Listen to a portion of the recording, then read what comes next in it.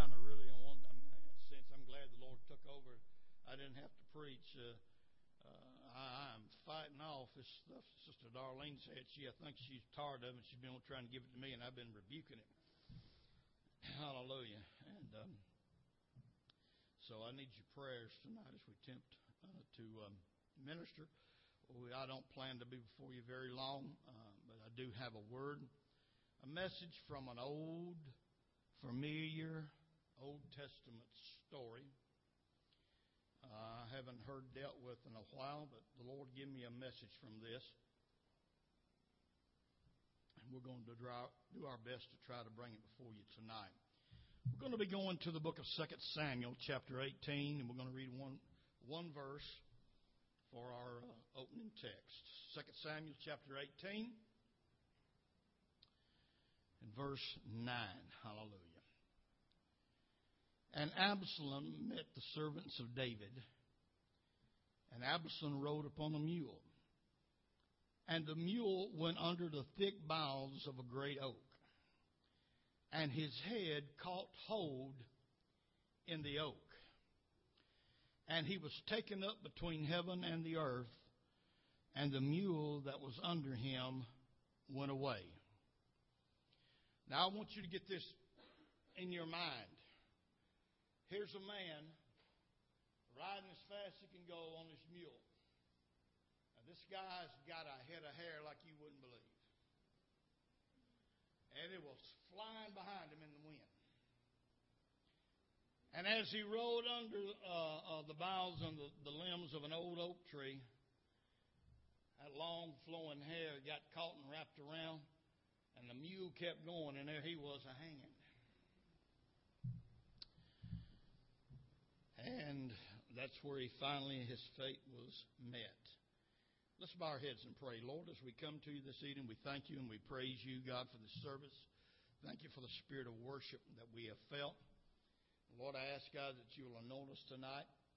Give us, God, what you would have us to have. And I pray if there's any needs here, that you will meet those needs. In the mighty, blessed name of Jesus, let the church say, amen and amen. You can be seated. I want to speak to you on a thought that the Lord gave me today on the subject, rebellion will leave you hanging.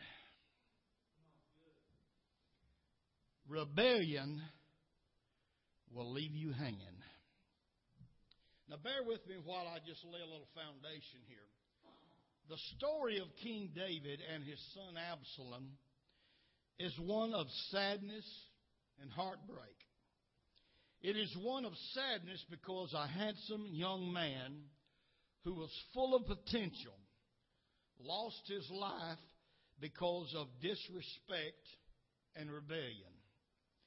And it is also one of heartbreak because a compassionate father lost a son whom he loved very dearly. Now, Absalom grew up a prince in the household of a king. He was royalty because the bloodline of kingship ran through his veins. Absalom had everything going for him. Wealth, fame, and beside that, he was an extremely handsome man. He would have been voted the year's most sexiest man, no doubt. 2 Samuel 14:25-26 gives us a little insight to that. It says, but in all of Israel, there was none to be so much praised as Absalom for his beauty. From the sole of his foot, even to the crown of his head, there was no blemish in him. And when he polled his head, or in other words, when he cut it, he would cut his hair once a year, and it would be weighed after it was cut. When he polled his head, it was at every year's end that he polled it because his hair was heavy on him. Therefore, he polled it. He weighed the hair of his head at 200 shekels after the king's weight. Now, when you look that up, according to the footnotes in my Bible, that is 50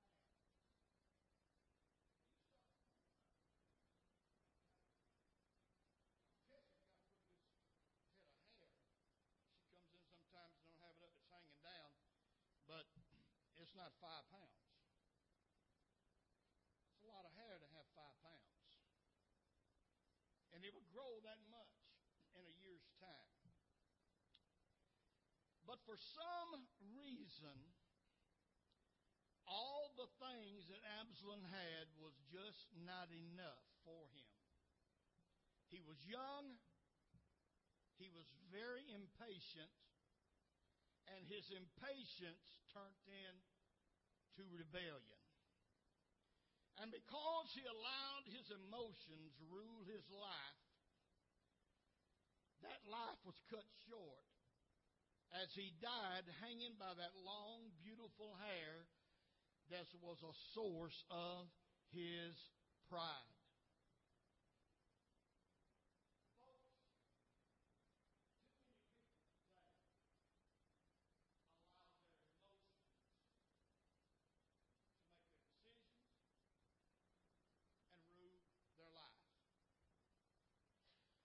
The reason why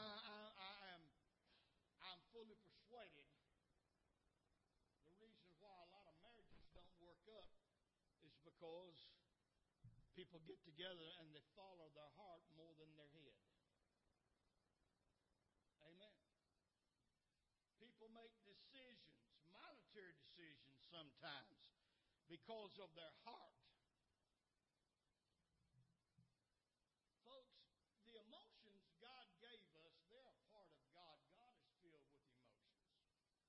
And we got our emotions from God. But our emotions are to help us and to let us experience certain things. But folks, we're going to find ourselves in a bad shape indeed if we allow our emotions to rule our lives. Hallelujah. Amen. You go out and buy anything, be it a car or a house, you're going to find yourself in a world of trouble if you don't do so, amen, by following your head rather than your heart. Hallelujah. I've looked at a lot of automobiles that my emotions and my heart said, oh, Sammy, you look mighty fine riding around town in that. Hallelujah. Amen. But my head told me, says, pick up your checkbook and take a look at it. Hallelujah. Number one, you know, if I've got to cut out on giving to missions or to the church so I can go around riding in that fine automobile, then automatically the answer should be no. Hello, somebody. And I can hear some of my folks saying, there he goes. He's going to start meddling. I know he's going to meddle tonight. Hallelujah. But I'm talking about rebellion. Rebellion will always leave you hanging, folks. We have got to learn to yield ourselves to the will of God in every aspect of our life. I don't understand why so many people claim to have the Lord, claim to be Holy Ghost filled, but they'll go out and they'll buy a car and never pray about it. They'll buy a home and never pray about it. Hallelujah. They'll choose a mate and never really pray about it. Come on, somebody. Hallelujah. They'll take a job and never pray about it because their emotions, they see dollar signs. I'm going to make $200 more a week, but if it's going to take you out of church, you don't need it.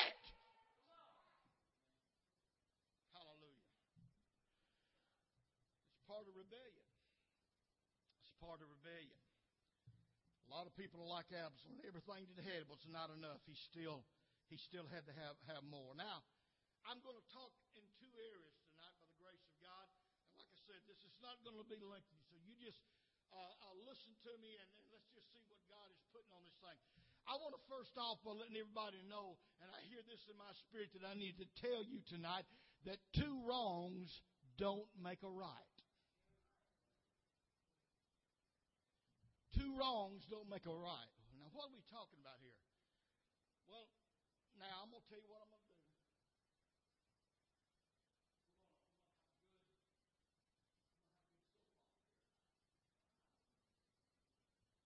Hallelujah. Lord of God, you don't need to buy those romance magazines and all that stuff. I'm going to tell you, you can get all that stuff right here. It's in here. killing, war, sex. It's all in that book because the Bible tells the truth and the whole truth.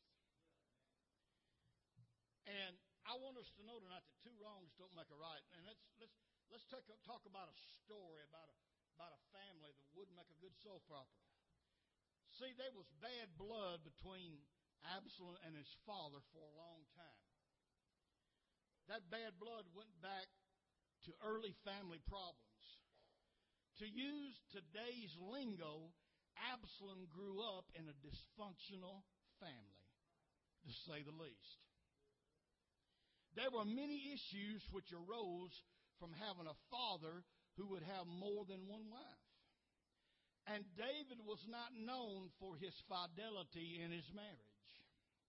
Thus, there were just as many half-brothers and sisters in the family as there was whole ones.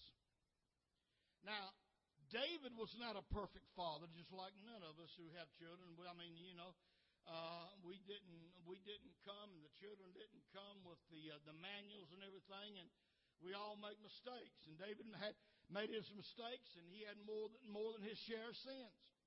And although he was a king and ruled a nation, he did a poor job in ruling his family. On one occasion, Absalom had a half-brother by the name of Amnon, who forced himself upon Absalom's sister. Her name was Tamar, and he raped her. David failed to act upon the situation, and finally Absalom devised a plan and had Amnon, his half-brother, killed. The relationship between David and Absalom was never the same again. Hallelujah. Now here's the point. David did not always handle things right in his family. But David's failure was not worthy for Absalom's sin. Come on.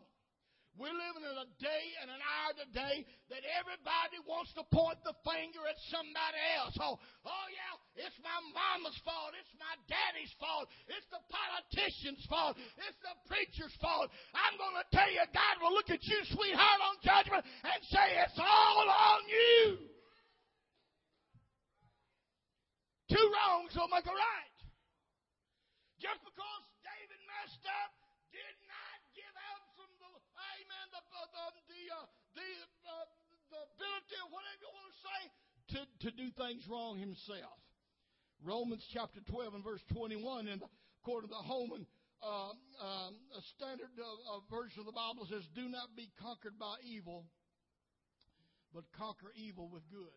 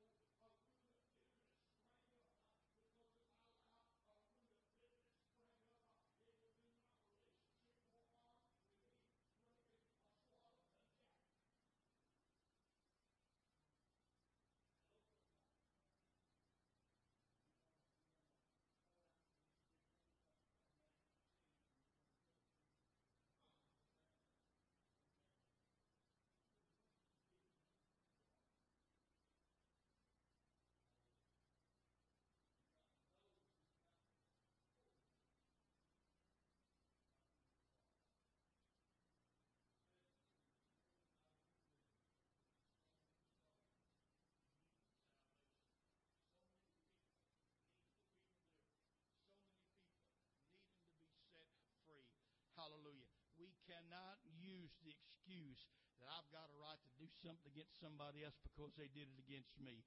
Hallelujah. Yes, David had his problems. Yes, David made some mistakes, and there was all kind of problems, and we don't have time, but a lot of you know a lot of things about the life of King David if you studied his life. But when all is said and done, he was still a man after God's own heart. Hallelujah. Because, see, David found out something. He knew that when he messed up, he had to go get forgiveness. He knew he had to repent. You need to open your Bible sometime and read the 51st chapter of Psalms. That's the psalm and the prayer that he prayed to God after Nathan and told him after he committed adultery and killed the woman's wife to try to hide it. And the prophet Nathan went and told him a story. And what did Nathan tell David? You're the man, David. You're the man who's done this. He poured himself up to God. 51st chapter of Psalms, man, it's a beautiful Psalms because, man, it best shows what repentance really is and how no matter what we do and how much we stray, the grace of God is still sufficient. It's still sufficient. Hallelujah. Then the second thing I want to talk about, amen, is don't nurture rebellious thoughts. We shouldn't nurture rebellious thoughts. Now, 2 Samuel chapter 15 and verses 4 and 6, and these two will be the last scriptures that I'm going to give you for tonight. Moreover, Absalom would say, "Oh, that I were made judge in the land, and everyone who has any suit or case would come to me, then I would give him justice." And so it was, whenever anyone came near to bow down to him, he would put out his hand and take him and kiss him. In this manner Absalom acted toward all Israel who came to the king for judgment. So Absalom stole the hearts of the men of Israel. You see, everybody that is human have wrong thoughts at one time or another. You can't help them from coming in, but you don't have to linger on them and allow them to grow.